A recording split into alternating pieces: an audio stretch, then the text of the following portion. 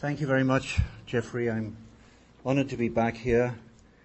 I see much has gone on and much has developed at the Mershon Center since the last time I was here, and I'm truly thrilled at that. Let me explain. I want to thank you for a kind introduction. I will try to give this lecture in Queen's English rather than in Geordie dialect, just in case you would have difficulty with that. Let me explain a bit about these, my visit here today and tomorrow. We agreed I would try to attempt 3 lectures on 3 very different topics. The lecture which I'm giving, the more public lecture this afternoon at 4 o'clock on reforming the UN, is kind of retrospective. I spent about 12 years since the mid-1990s to the publication of my book on the Parliament of Man last year, thinking about, writing about, drafting an international report about the long-term future of the United Nations. So I'm going to talk about that at 4, and I will be trying to suggest the sort of things I learned, the things I had to discover when being asked to get into the study of the United Nations. But that's a retrospective. Today's talk and tomorrow's talk at noon are tentative and they're prospective. I'm thinking of going back to my old bad habits of writing 2 books in parallel. And one of them might be an operational history of the Second World War, and I'll try to outline some early tentative ideas I have on why I'm doing it in this particular way. And the second book and the second project and the third lecture will be me talking about understanding the elusive Mr. Kipling. I'm going to be writing about the great British imperialist poet, child's writer, novelist, polemicist Kipling. But that's tomorrow. I wasn't thinking of doing this book, ladies and gentlemen, for until about the end of last year. And then I decided, what the hell, the massive albatross of trying to save the United Nations has slipped away from my back. Ban Ki-moon can take over and do it all. I can press ahead, and certainly with Kipling, but I had another book I'd been thinking about on and off for many years.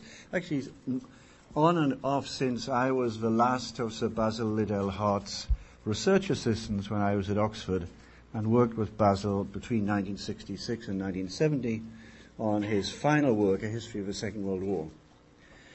But it was driven more by circumstances at Yale. I and my colleagues, John Gaddis, Cold War historian, and Charles Hill, former diplomat, advisor to Schultz, Kissinger, Boutros Ghali, among other things, teach through an entire academic year from January to December a course called Studies in Grand Strategy. And in the spring semester, the one we are in now, we spend every week looking at either case studies of historical grand strategies, or we're looking at the classic texts of grand strategy, starting off with Sun Tzu, Machiavelli, Caesar's Gallic War, Thucydides, of course, Clausewitz, and so on. I think the students I'm teaching are terrific and they're very talented, but they come from a different generation of myself and Professor Parker. They haven't a clue how to tell the difference between a frigate or a destroyer, or a Spitfire or a dive bomber. And I have been getting increasingly irritated and showing this to my colleagues in the Grand Strategy class, which is why they're sending me off on leave in January to get me away from criticizing. It's because our focus at Yale, I feel, is too much on the top end of grand strategy. And what I learned when coming here on a number of occasions to participate in the Military Effectiveness 3-volume project that Wick Murray and Al Millett were conducting with the help of Andy Marshall and the Office of Net Assessment, what I learned from them was that interesting idea that if you look at the success in war, success in a campaign, you have to understand what happened at the tactical level, what happened at the operational level, what happened at the strategic or campaign level, and then what happened at the grand strategic level, the policy decision. So my students are quite familiar with this photograph behind me because it adorned the front of the syllabus and prospectus for our grand strategy class. It's Churchill and Roosevelt with the chiefs of staff meeting at Casablanca, where they determine upon very significant parts of grand strategy. The unconditional surrender of Germany, the affirmation that it is a Germany first policy, even though Admiral King, sitting there looking very stiff on the left, is going to make sure it isn't all that much of a Germany first policy, since the Navy gets the glory in the Pacific, not in the Mediterranean. And various other decisions like that. And so my students see that, they see at the Casablanca conference these decisions were made, and lo and behold, in June 1944, the Allies invade France and go on to defeat Germany, and then in July, August 1945, they defeat Japan. So ergo, one thing leads to another. I've always loved that book by Martin van Creveld on military logistics and war from Wallerstein to Patton, so from the 30 Years' War to the Ardennes campaign, etc., where it has on the back cover a blurb by somebody who I think was one of Patton or Bradley's major generals who was in charge of U.S. Army logistics in Northwest Europe campaigns, 44-45. And this guy writes, this book is compelling reading for all amateur strategists who move armies across the Alps with the stroke of a pen. And I like quoting that because it seems to me that my colleagues and my students tend to do that. And so I insisted that if the students were going to go to special classes on how to write an essay, how to do a PowerPoint presentation for political leaders and everything else we do, I was going to insist that we had some classes on how we moved armies across mountains without the stroke of a pen, but with a lot more effort. And this led me to give a presentation to the grand strategy class, and that led me to think, well, there may be a book in this. I'll concentrate on the Second World War, although I can give lectures on military logistics in the 30 Years' War, all stolen from Jeffrey Parker, and I can give them on other subjects. So I tentatively called the title of this prospective book. If you damage me too badly in the half-hour Q&A session, I may wrap up that map of Europe that will not be used in my lifetime, and go on to Kipling.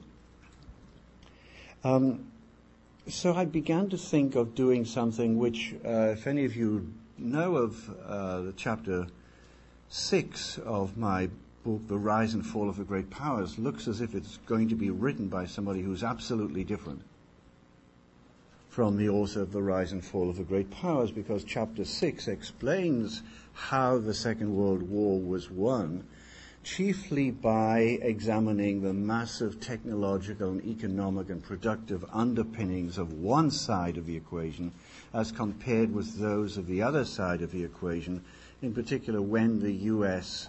really gets its massive industrialization of war underway from 42 onwards. So Kennedy back then explains the outcome of the Second World War by observing that, in 1943, U.S. industry launched 83,000 aircraft, and in 1994 it launched 94,000. 1944 it launched 94,500 aircraft. You just look at the aircraft numbers and you say, ergo, the war is won. So I'm deliberately tilting back to on-the-ground stuff for myself because I think it's important. I don't think we, apart from Don Kagan, do enough of military history straight and proper at Yale. I don't think any of the Ivies does. And but it's also because I think we may have lost, and 2 or 3 generations of college students may have lost any sense of how the war was won. So I have structured this possible future book around a number of hard problems. And it goes like this.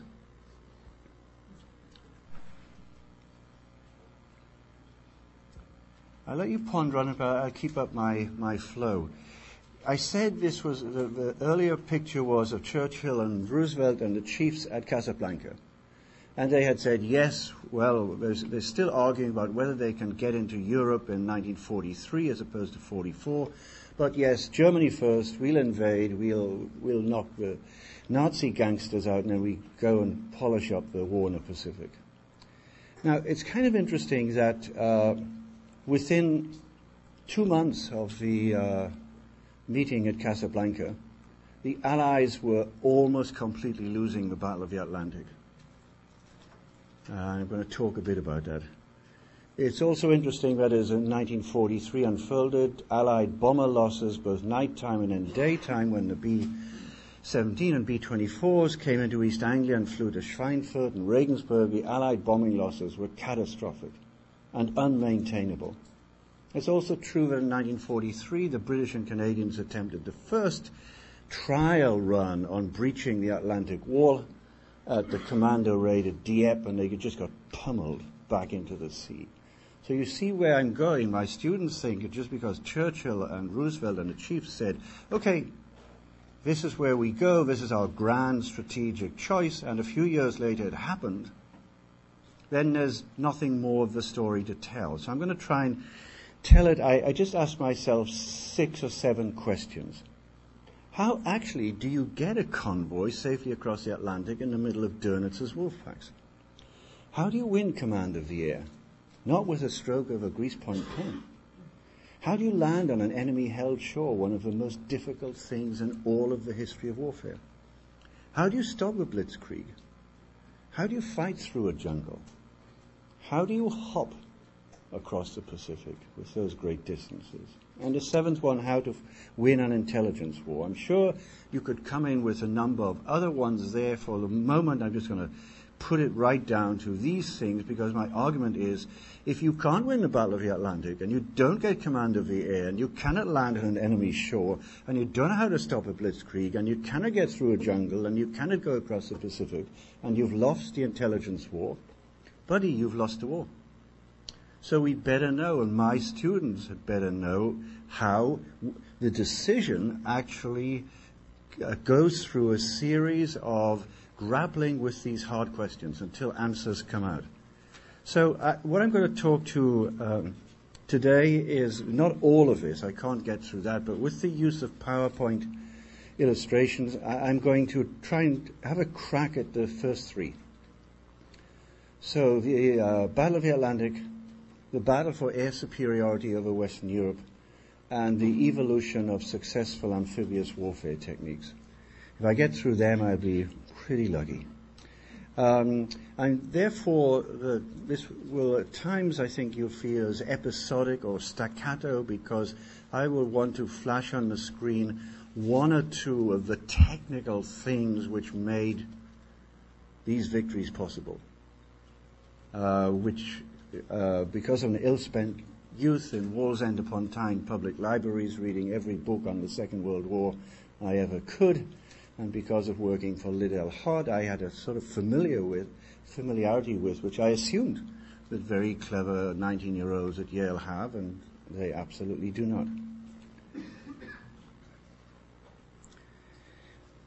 This is the beginning of 1943. This is one of the most astonishing statistics of a military-naval turnaround in the whole of the Second World War.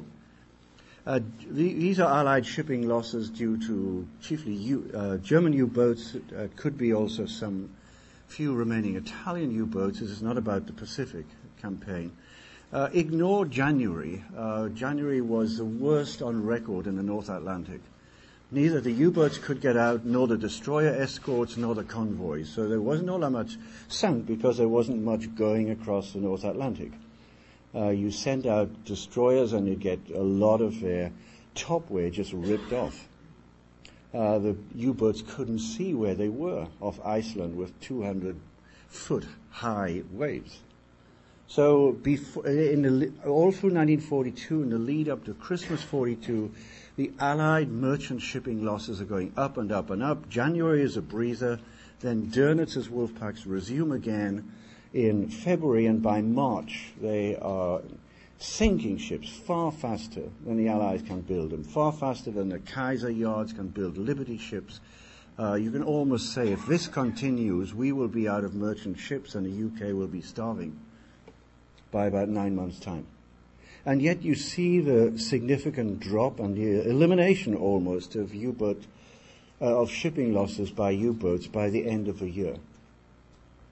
Was it a miracle? No, it was the coming together of a number of scientists, military leaders at the middle level, engineers, designers who together were working on different ways of cracking the U-boat danger problem. And the danger was chiefly there in the Atlantic air gap. Let me tell you the strategic problem. The strategic challenge is not to sink the goddamn U-boats, it's to stop them sinking your Allied shipping. If you just drive them away and they can't sink any Allied shipping, you have won the Battle of the Atlantic. Because that would mean there might be 200 U-boats out there, but they can't get at the convoys. But how do you drive them away when they decide that they will chiefly operate in packs, that is, lines of U-boats controlled by Dönitz headquarters, anticipating Allied convoys coming through, back and forth, because remember there's a reverse journey too. And what do U-boats do? And I think I'm bombarding you with too many PowerPoints, so I haven't put this in, but if I showed you a scattergraph map of, say, Allied shipping losses location in the first few months of 1943, you would see so many of them are in the gap without air surface. The U-boat commanders really hate air patrols, and because they come in so fast. And so you absolutely did try to operate outside the cover of land-based Ulster and southwest England air patrols, out of the Iceland air patrols, and then those coming from Labrador and New Brunswick. It was in that gap that you get the happy days in 1943, not unlike the happy days of the U-boat sinkings off the North American coastlines in early 1942, when we had forgotten to put the coastal lights off, so all of our merchantmen were sighted in the middle of the night with great illuminations behind them. Well, what are the sort of things I'm talking about? VLR B-24s. They're built, remember, originally like the B-17 for the strategic bombing of Germany and Japan.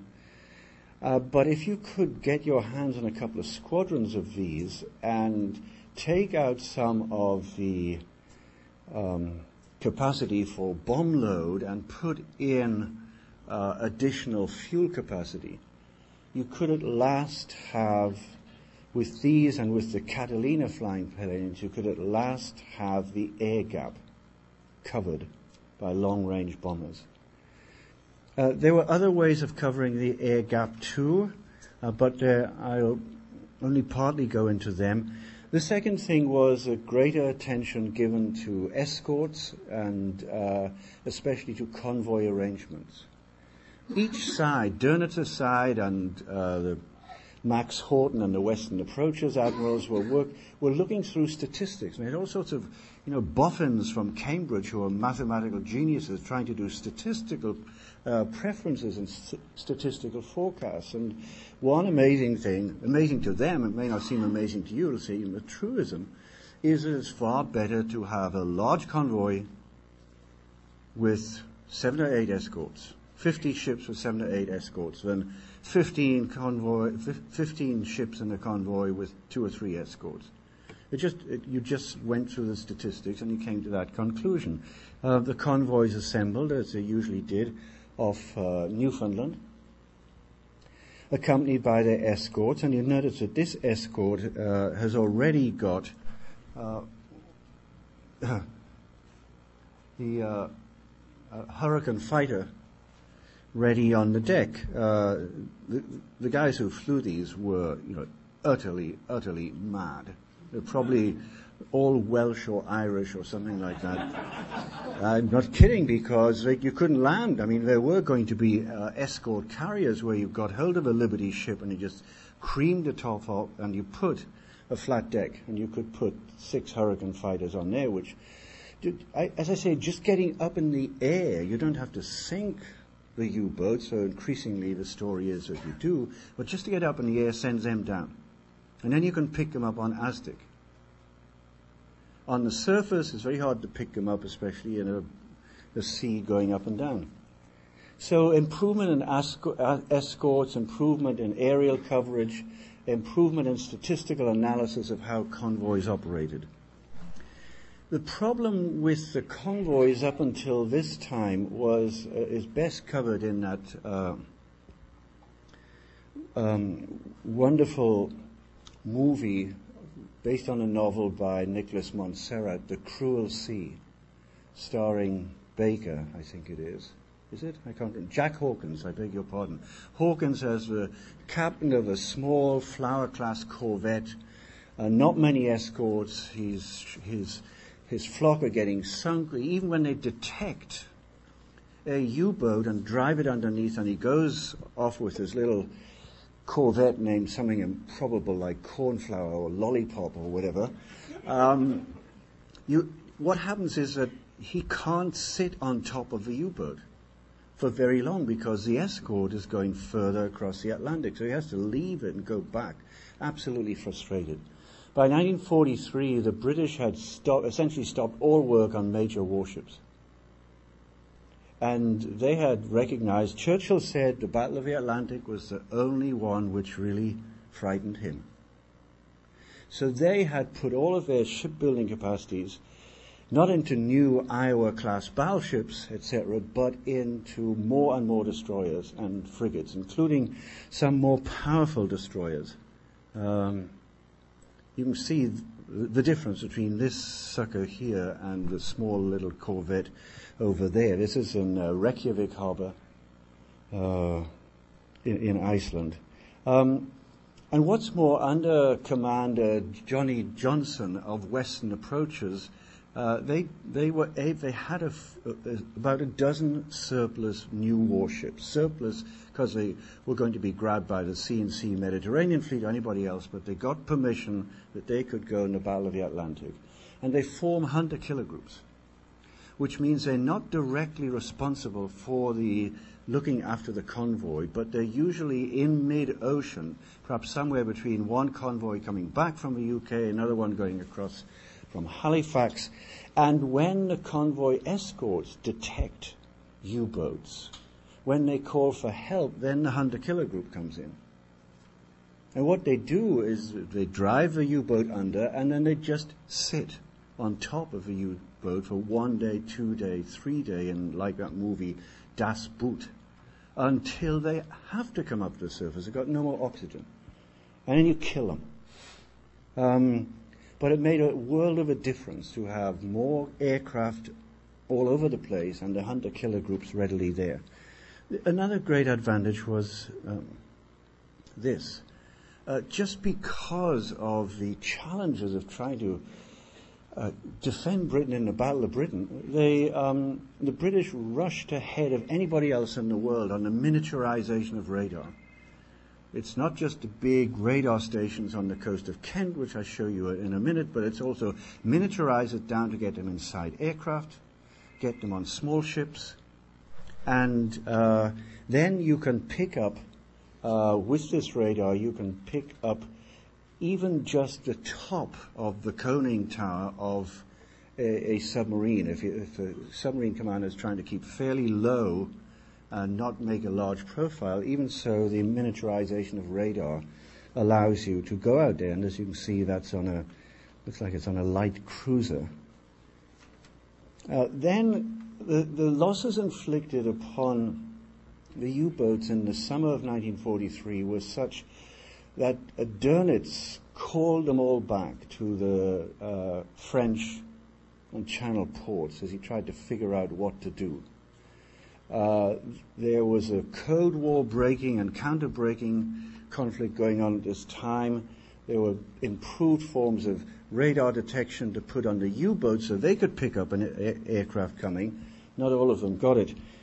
But what happened when the U-boats were sent out again to take their formations in the Atlantic was that they discovered a new enemy lurking in the Bay of Biscay,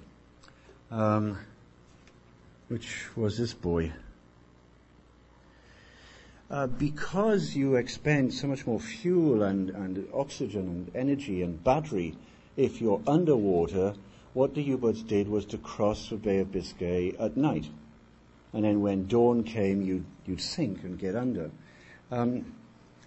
Sometime in 1943, Royal Air Force Coastal Command got delivery of its adapted Sunderland flying boats. The short Sunderland, built in Ulster, was the original long-range luxury jumbo jet. It was to take rather rich Britons from Southampton through the Mediterranean, down through the Red Sea, down through East Africa to the Cape, or onwards across the Indian Ocean to Bombay, Calcutta, and on to Singapore and Australia. It was two-story, so it was extraordinarily commodious. Some of you might have the good fortune to travel on, Emirates airline first class from time to time. I'm sure it's written into OSU budget for faculty research trips. But even the first class seats on Emirates today is nothing like the cabins, which, because these were regarded virtually as luxury cruise ships with 4 aero engines. So if you took a lot of that cabin space out, you could also give the Sunderland a massive additional amount of fuel, so it could stay out for up to 30 hours. And you could load it with depth charges, and you could send it out. These were really tough aircraft. They were almost impossible to shoot down unless you had a direct hit on the fuel tank. One story is of Sunderland coming back at dawn from a nighttime patrol of the Bay of Biscay, set upon by no less than 8 Junker 88s. And it fights its way right away across Biscay, a 650-mile fight. And it sinks 6. It shoots down 6 of the Junkers, and the other 2 go home rather battered. The pilot manages to get to the English Channel, lands it off Chesil Beach, and it goes right way up to the Stony Beach, and they get out, they're rescued, and it's taken round to Devonport and repaired. The Germans' nickname for this was Flying Porcupine. It was not only a flying porcupine, it was a very illustrating porcupine. Some eccentric Sir, something like Patrick de Vere de Lay, hence the name of this next thing, the ley light, figured out if you took 2 rather large searchlights and you hung them underneath the wings of the Sunderland, if you had the radar detection equipment so you could pick out a U-boat 2 miles away on the surface, you would come in the dark until about 500 yards out, and then you would hit the ley lights and totally stun the U-boat commander with the power of the lights, blinded, and by that time you're on top of the guy and dropping whatever the heck it is you have upon them. So you notice I'm not saying that there's any single one here which turns things. Not even this. 1943 was a great year of the shadow of the foxes, because we now know that the Germans were reading Royal Navy codes and then losing them, and then reading them again and losing them. The British were doing the same. But by April, the British intelligence, Blexley and everywhere else, had managed to crack the more sophisticated German Enigma 5 barrel-rounded machine and to crack the code. So they were reading the codes of the traffic between Dönitz and his captains. And what's more, this story of the plummeting of the U-boat sinking totals is accompanied by some remarkable messages picked up by British naval intelligence, messages of some despair and gloom by the U-boat commanders. One of them said, "We've nothing else to do but to die gallantly," which is why this is the final slide on this, how you win. You see what I mean? You remember that saying at the beginning, the merchant ship losses at the beginning of 1943 going downwards, and the U-boat losses going right upwards. So by 43, going into 44, you had at last won the Battle of the Atlantic. We were very lucky in Dönitz's countermeasures, which were the ultra-sophisticated, ultra-fast snorkel U-boats, which were hardly detectable at all and could stay under the water for a long time. The first ones did not get out of the German yards until 1945. By that time, we were telling Bomber Harris to keep bombing away at those yards. So it was that year, 43, which was a decisive one. Many of you know of a debate which went on between the British and American chiefs of staff and Churchill and Roosevelt, with Stalin weighing in on the American side, insisting that the second front should be open sometime in the course of 43. And the Americans getting very disappointed at British resistance to it, suspicious of Winston because he wanted to go further and further in Mediterranean operations. But the blunt fact was, ladies and gentlemen, that in 1943 we neither had control of the Atlantic nor control of the air. So thinking of putting an invasion army into Normandy or anywhere else was just logistically, practically, physically out of the question. So I move on now to this second stage, and I try to quicken things up. I think I have fewer slides here. The battle for the domination of Western Europe in the skies.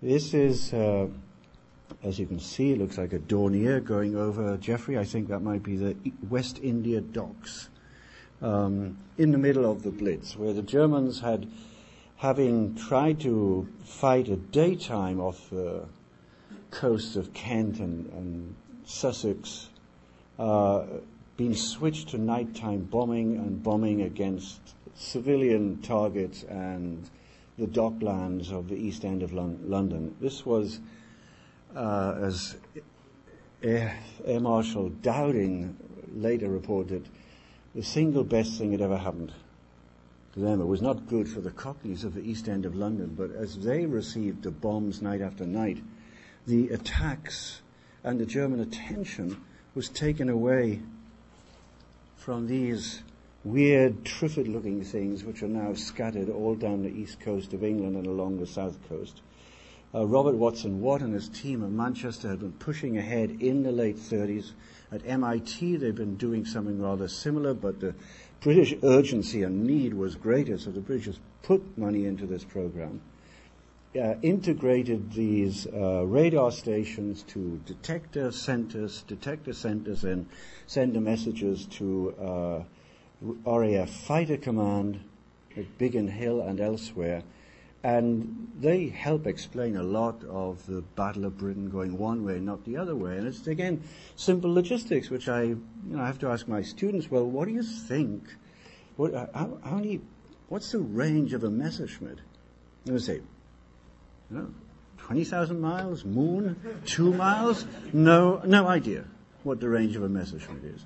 Now, the beauty of these were they could pick up German bomber squadrons in the Pas de Calais as they rose into the air and the accompanying Messerschmitt and Junker fighters. So the British Spitfire, and especially Hurricane, because there's many more Hurricane in the Battle of Britain than Spitfires, the British fighters could just sit around on the tarmac, playing cards. That's why you see all of these photographs where it's called scramble, scramble. They're not in the air wasting their gasoline. They're on the ground. It's only when the German waves of fighters and bombers cross the English Channel that the British defence fighters go up. So they have much more time and much greater, if you like, fuel stamina than a Messerschmitt, which has got about 20 minutes left before it has to return.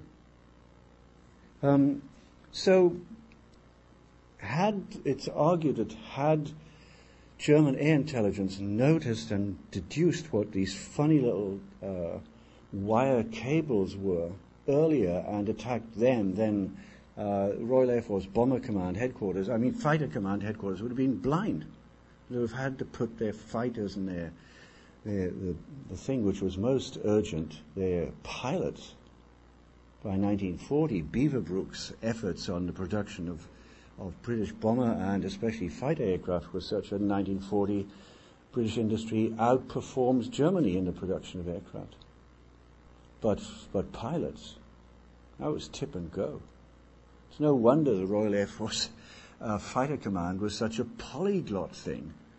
There were US Eagle Squadron. There's the Czech Squadron. There's all the Poles who lose their Air Force in 1939 and come through and are given Spitfires. There's a New Zealand Squadron. There's the Rhodesian Squadron. Look, if you can fly and you can point your aircraft at a German plane and you push this tit and shoot it down, we don't care what nationality you come from. So the Battle of Britain is over, and the Germans go to night bombing for the next 3 or 4 years, right to the end of the war, of British cities. More usually the port cities like Plymouth, Southampton, or the Midland cities. Now it's time for the Royal Air Force to begin to exert its dominance. And it does so by deliberately sending sweeps of fighters over northern France to provoke the Luftwaffe to come up and have a fight. It's like, somebody's going to be the big boy on the back street, and therefore you go out and challenge and until you beat the others down. With this, one perhaps the best maneuverable single-engine fighter. I'm not saying it's the best fighter of the war. Jeffrey, I don't think that's a Spitfire at all. Sorry about that. I think it's the naval equivalent, the Seafire, because they clipped off the wings so that the Seafires could go down into the decks of the aircraft carriers. So I'll have to add on to that. Nevertheless, I rescue myself and recover my glory by the next one, which is what I meant exactly. These are coming over Normandy, over Pas-de-Calais, and they're out there, and they're not escorting anybody. They're out to provoke the Luftwaffe to come up and be shot at. And with ever-increasing numbers of these, joined a little later by Thunderbolt squadrons, then they begin to get control over France. Control over Germany was altogether different. The German anti-aircraft defenses were truly formidable. The first British 1,000 bomber raids against Cologne and then Hamburg had really frightened Albert Speer. And he felt he had to mobilize so much of the German war effort just to protect the heartland of the Reich and its industries and communications. Best estimate is that German anti-aircraft forces by 1944 totaled about 1.75 million. So they couldn't fight in France, they couldn't fight in Italy, they couldn't fight in the Balkans, they couldn't fight on the Eastern Front. They were at home trying to protect their factories. This is a reason that Churchill used all the time when Stalin would beat up on him about not doing enough for the war.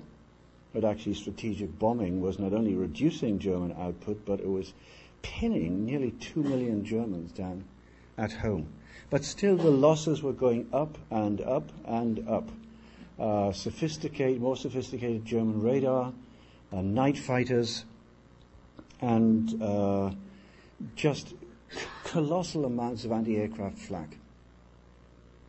Nor was the advent of the American Air Force in eastern part of England helping out, at least not in 43. I mentioned earlier that the first few squadrons of Flying Fortresses and B-24s just took a terrible pounding. I think we lost 57 4-engine bombers in the Regensburg, Schweinfurt double raid.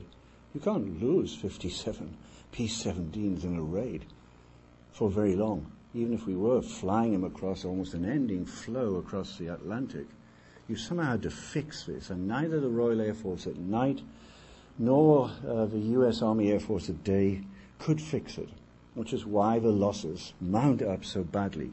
Which is why, although this is one of my favorite movies of all time, it's totally false. If you remember this, it's the Hard Luck Squadron or the Deadbeat Squadron, which is flying B-17s out of Lakenheath or somewhere else, and it looks as if there's something rotten within the morale, within the command, within the management, and so Gregory Peck is sent to sort them out. And it's a story of how he interacts with at the beginning, rebellious group of pilots who detest him replacing their much more popular commander. And by the end of the time, he gains their respect, and what's more, they begin successful bombing with fewer and fewer losses. Well, it made a great movie, and as I said, I like it a lot. It's one of my favorite Gregory Peck movies. But that wasn't why the Deadbeat Squadron became a very, very effective bombing squadron. It was this. P-51 in design was looking something like a Messerschmitt or a Spitfire, single-engine monocoque, like a Zero. When it was put on trials in 42, 43, it was hopeless. I mean, there's a move almost to scrap the program and move back to Thunderbolts or Lightnings. It just wasn't working. It wasn't working because the Pratt & Whitney engine was underpowered. And somebody, I have yet to know who it was, said, well, wait a minute, before we stop production of this, let's get one of these new Rolls-Royce Merlins, which the Royal Air Force is putting into the longer-nosed. If I can just go back a bit. You see the length of the nose on those Spitfires? That means they're not early versions of the Spitfire, probably Spitfire Mark 11 or Spitfire Mark 12, because you've extended the size and the power of the engine. And the longer nose that Spitfire is, the more you will recognize that it's like a Mark 15 or Mark 17. So let's take this astonishingly power-driven unit, the Rolls-Royce Merlin, and put it inside a Mustang. And the result was revolutionary. Not only was it faster and more maneuverable, but there was a lot of space in the Mustang for additional fuel supplies. By that time, they were picking up on the British habit. When the Spitfires went across on sweeps into France, they would have 2 pods full of fuel underneath the wings, and they would drain the fuel from the pods, first of all, so you could drop the pods and then get lighter weight, more maneuverability, and then you had the main tanks. You didn't have the pods at the end of the journey, you used them at the beginning. So did the Mustangs. So we discovered we had an aerial dogfighter which could fly higher than a Focke-Wulf and a Messerschmitt, come screaming down on the German Air Force from 35,000 feet. And it could escort B-17s all the way from East Anglia to, say, somewhere in Austria and then over the Alps into northern Italy. So you had it, the first real long-range escort fighter. And in the last couple of months of 1943, and especially the beginning of 44, the Mustang shot the Luftwaffe out of the sky in daytime across all of Germany and Central Europe. Not only did it relieve the aerial strategic bombardments of the American bombers, it also took pressure off the British bombers and bomber losses at night. So there's a feedback loop there. Again, you notice I'm not saying there's one solution. There were a number of things which brought together by people thinking they had a problem. How do you get control of the air over Europe? And here was another little dinky thing before I wind up or do at least 5 minutes elsewhere. Royal Air Force's problem was that it couldn't hit the target at night if it was sitting on the bathroom door. It was really bad. It's cloudy. 85% of the nights of northwest Germany are cloudy. If you you needed some way of establishing where, the city of Dusseldorf's marshalling yards were, because it's no use. You might be hurting German morale, but a lot of counter evidence said you didn't really much hurt German morale by the Allied bombing, but you weren't hitting the strategic targets until you got a better H2S direction finding in the noses of them, but in particular until you developed some very, very fast Pathfinder squadrons. And what the Mosquitoes did, probably the most versatile of the two-engine fighter bombers of the war, because they could go low, they could go high, nobody could catch them. They flew at about 40,000 feet when they were doing photographic reconnaissance after the bomber missions. What Royal Air Force did here was to get the best of the navigators in all of the Royal Air Force and Allied fleets and put them in the Mosquitoes. And their job was to go in advance of the Lancaster squadrons, find out where the marshalling yards at Dusseldorf were, send out radar impulses from then, and then drop a lot of incendiaries on the marshalling yards, so the successive waves of Lancasters and Halifaxes could actually see that there's 10 miles away there's something burning, and that's likely to be the marshalling yards. This aircraft, incidentally, is built almost entirely out of plywood, laminated plywood, which is why it flies so high and goes so fast. So the final shot, you remember the first shot here was of Dornier over the east end of London. Here's your final shot. How you win the air war over Germany. Having won the air war as well as the sea war, how on earth do you avoid the repeat of Gallipoli? One of the most famous, flawed, amphibious landing attempts. How do you avoid that? How do you learn from that? The U.S. Marine Corps in the Pacific studied Gallipoli all through the interwar years to try to figure out how to get it done. It's a physical problem. How do you get your own army on a hostile-held beach, which might be full of minefields, barbed wire, machine gun, pillboxes, and perhaps some Tiger tanks just lurking behind a hedge? How do you do it?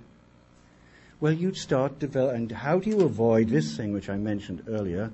This was the attempted Canadian and British commando raid at Dieppe in 1943, where they were testing to see how strong the Atlantic Wall was, and they found it was very strong. That sent the planners going back, scratching their heads. What were they going to do?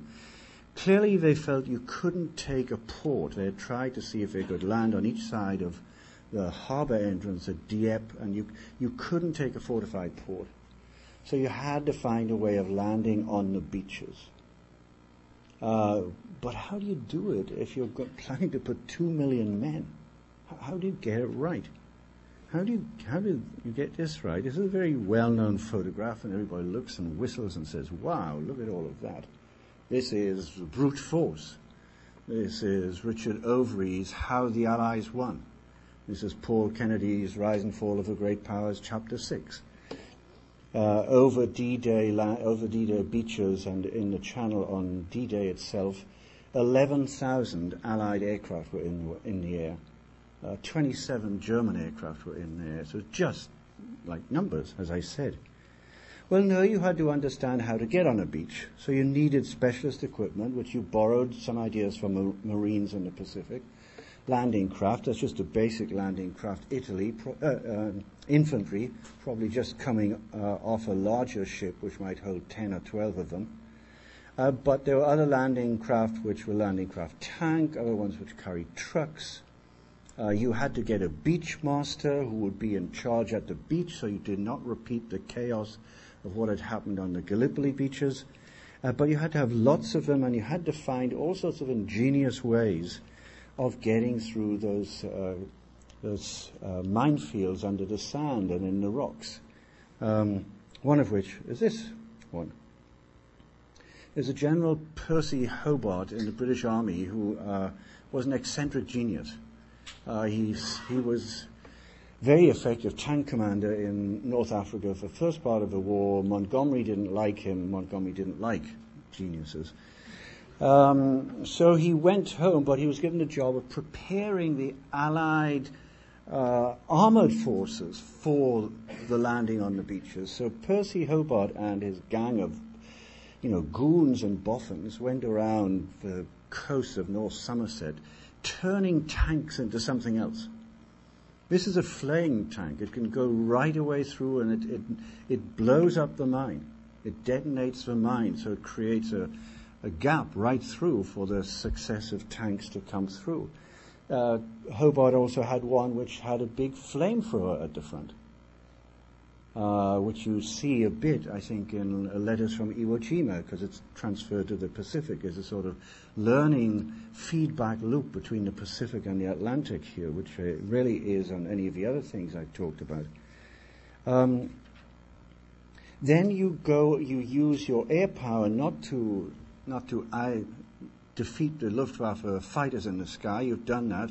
Not to do the bombing of Germany. You're doing that. You then turn to weapons of war, which are deliberately tactical air power. And along comes another specialist craft, which is this. Rocket firing Tycoons. It's, if you like, it's the Royal Air Force's equivalent of the Warthog, of the A-10. It's a tank destroyer. Although in this case you can see it shooting at a German supply train down there. And the rockets, of course, much, much more powerful than any 303 machine gun or .50 millimeter. And so the German armor is destroyed in a place called the Falaise Gap. It's been held back because Hitler was asleep during the invasion, if you remember that scene in The Longest Day. And when it's sent forward too late, it's halted at the front of its advance, and they decide to return. As they return and go back towards the Reich, the Typhoons come in and hit the first 3 tanks in the column, the last 3 tanks in the column, and there's hundreds of German tanks just there in the Falaise Gap and kind of get out. So it was a real turkey shoot. You did other things. I'm going to wind this up here. You did deception missions. The British loved this. All those English minor public school boys who liked playing pranks on their schoolmasters and their prefects, etc., now would, capturing if a British officer died of a heart attack in Gibraltar, they put papers in declaring that they were going to invade Greece rather than invade Italy. They let the body float out onto the Spanish shore. The Spanish, collaborating with German intelligence, passed on the papers outlining the plan, and the Germans rush a lot of forces into Greece. The same thing happens in 1944, another man who wasn't there operation, so that they're convinced, and Hitler's convinced, that they're going to land in the Pas-de-Calais and not in Normandy. If you can't attack a big fortified harbor, what are you going to do if there's lousy weather? And if any of you cross the English Channel at any time of the year, you know that the odds are good that there will be lousy weather. So you have to create something. The British were working on this about 2 or 3 years beforehand. You have to create an artificial port. This is a Mulberry Harbour. It's steel, it's linked together, it's got flotations underneath. It creates a great arc of protection for the merchant ships, especially the smaller ones. And so you don't actually land, you don't go for any of the larger ports like Cherbourg or Brest. You go for them immediately after you've got your armor on the ground. We always think of Patton busting eastwards, but there's a very large American tank operation curving into Normandy to get the big port so all of the transatlantic flow of supplies can come in. But in the 15 days before a massive Channel storm destroyed the Mulberry Harbour, they had got about 1.25 million men on and vast amounts of munition. Finally, how are you going to supply them? Remember that guy's quote about amateur strategists who move armies hundreds of miles with the stroke of a pen. How much gas do you think a number of armored divisions and all their trucks and supplies take each day, especially if you're into open countryside like Patton and pushing ahead 50 or 60 miles? Colossal amounts. You just didn't have the capacity to get oil tankers across. So here was final illustration of how to get a big army on a hostile held beach. It's Pluto. And that is not a Walt Disney character. I wonder who knows what Pluto was in connection with the D-Day landings. Yeah? Exactly. I knew you would know that. My Yale students wouldn't. This is a device, a flexible device. You can see many layerings, but as soon as you see Cherbourg and Boulogne, then the British, who, after all, remember, have laid most of the world's long-distance trans-Pacific, transatlantic cables, telegraph cables, now use some of the same techniques, except, of course, it's a pipeline this size rather than a smaller cable, to lay these 280 miles in parallel lines, so that, because it's not just one, there's 3 or 4 or 5 of these lines under the water, pipeline under the ocean, Pluto. So there's a continued, so long as the oil tankers get into the UK, coming into ports like Liverpool and Glasgow, then the oil can flow onto the beaches and behind the beaches in support of Montgomery and Baden until you seize the big ports. You see what I've been up to, ladies and gentlemen. I've been trying to suggest that there's a story to be told about the grand strategy and the grand strategic decisions of the war. There are many stories to be told about the various operations, whether it's the Guadalcanal campaign or the North African campaign. But there's a level beneath that or under that without which nothing. And that's where I think I might have a crack with this book. One final illustration, then we go to questions. It's about, big, decisive leaders sitting and making decisions, and how you get the decisions translated into effectiveness on the ground. So I thought you might appreciate.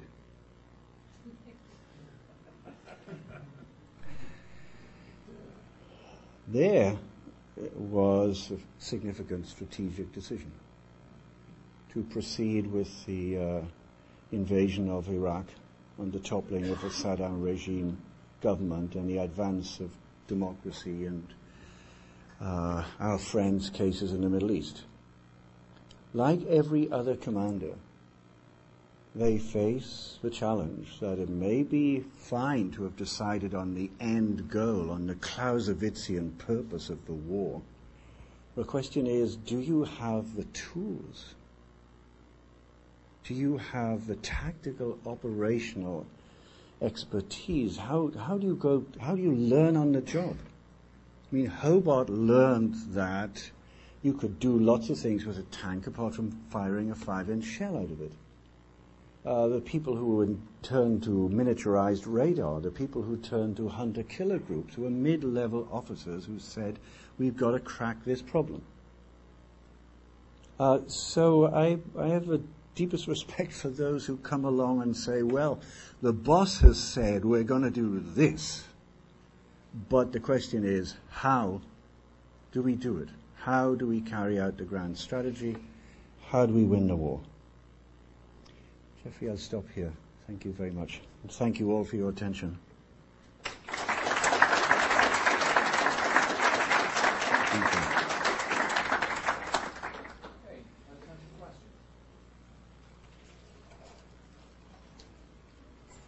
Yes, please, and could you please speak up because you're right at the back? Right. Okay, Dr. Kennedy, I noticed that everything you've got there and how you won the war is all very gadget heavy. It's an airplane, a weapon, something like that. Are you going to say anything about manpower, morale, improvement, motivation, anything about how you get people to actually do these things? Probably not. You're right, it's gadget heavy, if you like. The morale story of the Second World War is so big and complex on either side, as Neil Ferguson has found out in a couple of his recent books.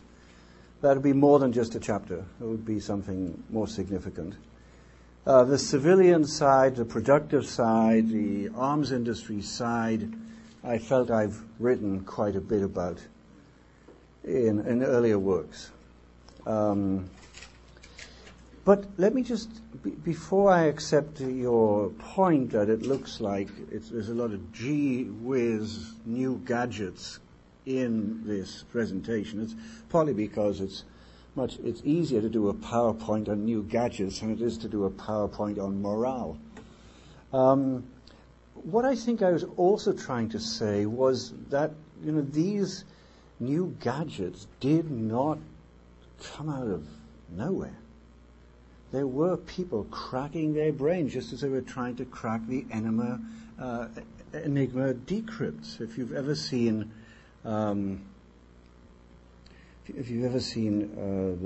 Dam Busters black and white movie, there you see one person, Barnes Wallis, who's trying to figure out how you can blow the big walls holding the Ruhr Dam, and he tries every conceivable way, getting very little help from the Royal Air Force until near the end. So it's also a story of people putting a lot of intellectual effort and planning effort and experimental effort, and God knows how many of these went wrong. In the Barnes Wallis story of the bouncing bomb, it has about 6 or 7 times where they try to bounce it and it just blows up and the ministry men go back. So yes, it's about gadgets, because gadgets put in the right trained hands and gadgets designed to get a job done and not to fail, do help explaining a lot of how the war was won. Other questions, please? Yes, please, sir. Have a chapter on how to make sure most of the Wehrmacht is in Russia. That is to say, in addition to being gadget company, it's Anglo-American center on the World War II.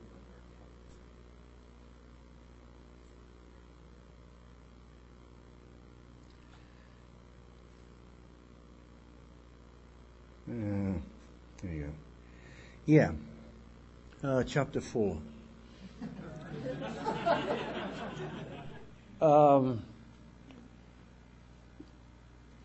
my hypothesis is going to be that, well, the answer in the first 3 years of the war about how to stop a blitzkrieg was the famous British Foreign Office answer to anything, with great difficulty. You actually find that what stops the blitzkrieg in Russia is just massive distance, massive temperature extremes, and enormous resistance. This was the Allies, especially the British, because of the idea of the British way in warfare, were always trying to get the war won cheaply. And you might be able to get it won in certain ways more economically than direct battle.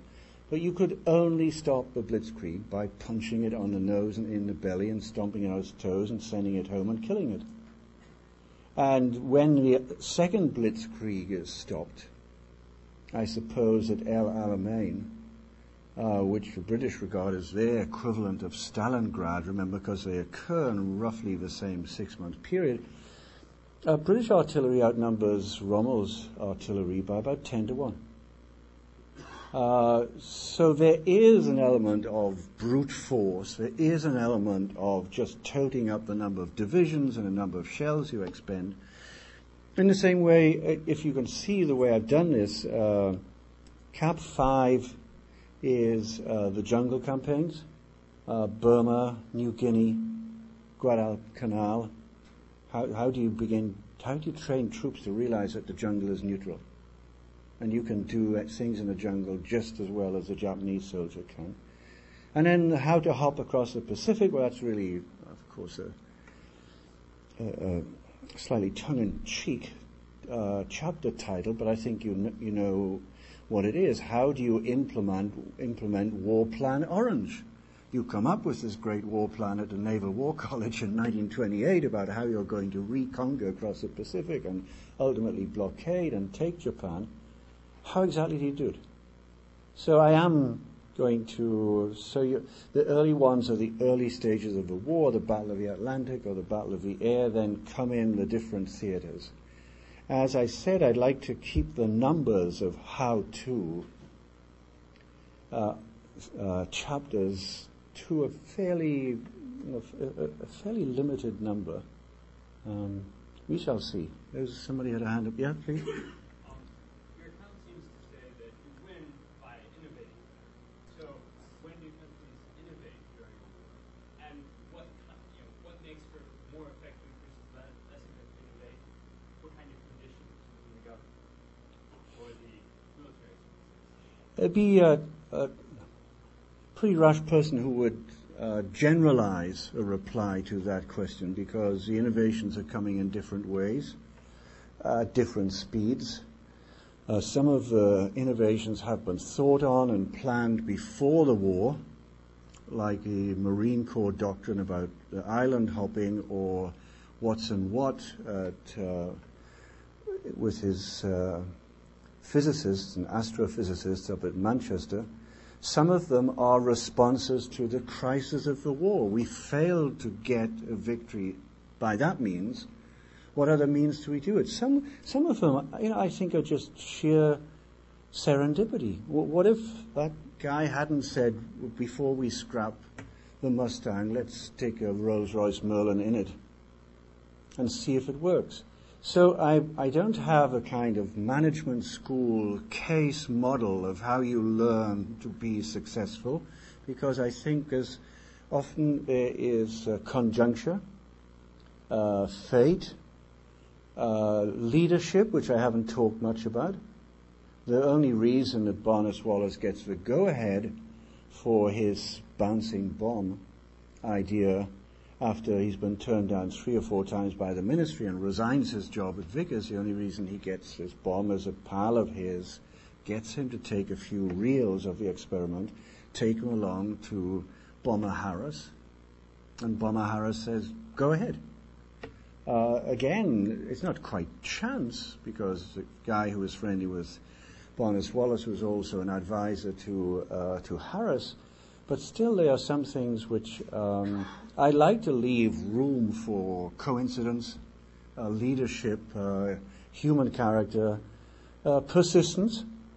I mean, I think Hobart was on the point of resigning when Montgomery kicked him out of the 8th Army. And then sometimes things just come, there's a coincidence in war, there's luck. That's Napoleon's famous dictum. Yes, I know he's a great general, but is he lucky? We'll see. Yes, please. I would like to inquire actually how different this view from your guys and Paul, because if you think about it, everything here can be boiled down into the question of who has the more resources. United States and Great Britain can afford to have huge losses and trial and other stuff because they have much more resources than Germany. Okay, that's a fair point, and I'm going to begin the book with cross-references to my paragraphs and my sentences in The Rise and Fall of the Great Powers, because, yes, that is a challenge. The question is from military historian, and I'm sure I can rely upon some reinforcement from Jeffrey Parker here, that wars do not necessarily go to the big battalions. They may well go to those who've thought through the operational tactical levels of war better than the other side. So the question, the reason why I think this is different to quite a degree from Ellis's brute force and from Overy's why the Allies won, although I respect them as really wonderful accounts of the Second World War, is that I'd like to just get a little bit deeper than brute force or why the Allies won. And just ask, where were the times where one interesting invention which didn't seem to be going anywhere got picked up by another human being and said, well, why don't you try it this way?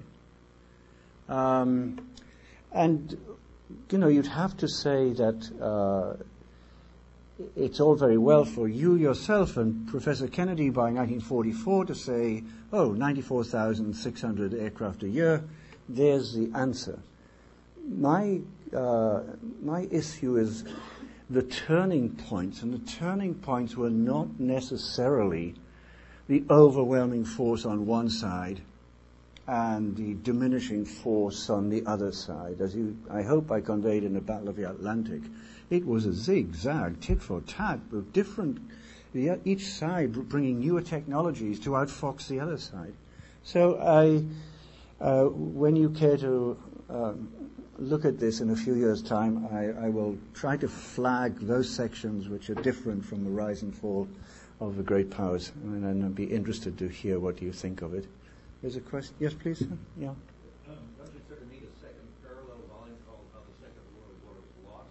In many cases, obviously, the Germans did the wrong thing at the right time. The wrong time to understand what. Yep. The Japanese mostly didn't do anything right after the beginning of the war. Once their operation they planned after the beginning of the war was successful. So you could argue the Japanese lost the war, the Germans lost the war. Anyway, it seems to be that on both sides. I think that's right. As soon as you said that, I was thinking of my counterpart at Harvard, Professor Ernie May's book of a few years ago called Strange Victory. It's about the very sudden collapse of the French army in May 1940, about which the great French historian Bloch had written Strange Defeat. And Bloch focused on all of the elements within French society which were corroding and weakening that society. It wasn't so strange. May says, well, let's look at it from the other side. And rather wonderful in showing the astonishment of the Germans that, the French were not guarding this road and they weren't guarding that road, and they were putting their tanks, of which they had more than the Germans, around each mailbox. So you're right. Each of us explaining the outcome of a war and why the one side won has a flip side as to how the losing side lost, which is the fun of military history, because that's a dialectic which can keep going on and on and on. About 6 years' time, I'll come back and I'll tell you about this new book project called Why the Axis Lost. Can I take a couple more questions? Yes, please. Yeah. In point 3, Oh.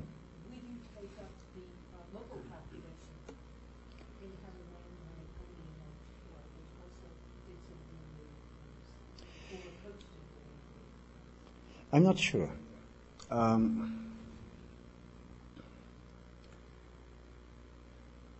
I really am not sure the logic chain of figuring out how you get a big army on a hostile beach is, to me, fairly clear logic chain. Where I would introduce the local resistance or other element, if that's what you mean, in the picture, I was more inclined to gives at least some space in how to stop a blitzkrieg with the Yugoslav resistance in the mountains. Because, as you know, the Yugoslav and the Greek and Cretan resistance pinned down about 37 German army divisions. But because you couldn't carry out the blitzkrieg in the central mountains of Macedonia. But I haven't thought of, how to deal with what did the Danish resistance do apart from smuggling lots of hiding Jews through, which would explain how to win enemy-held shore. I just need to think more about that, because, as I said, this is just a tentative sitting in a hot tub and scribbling possible chapters sort of draft at the moment. It hasn't yet gone to my literary agent or my publisher. Yes, sir? David. You referred to studies that found the bombing had not hurt German morale. Mm-hmm. Could you elaborate on that? How does morale sustain in the face of such attacks? Just a set of fairly recent publications. One is the Neil Ferguson's latest fat book, which is on the growing terror of war, but it's also about the ineffectiveness of the terror of war.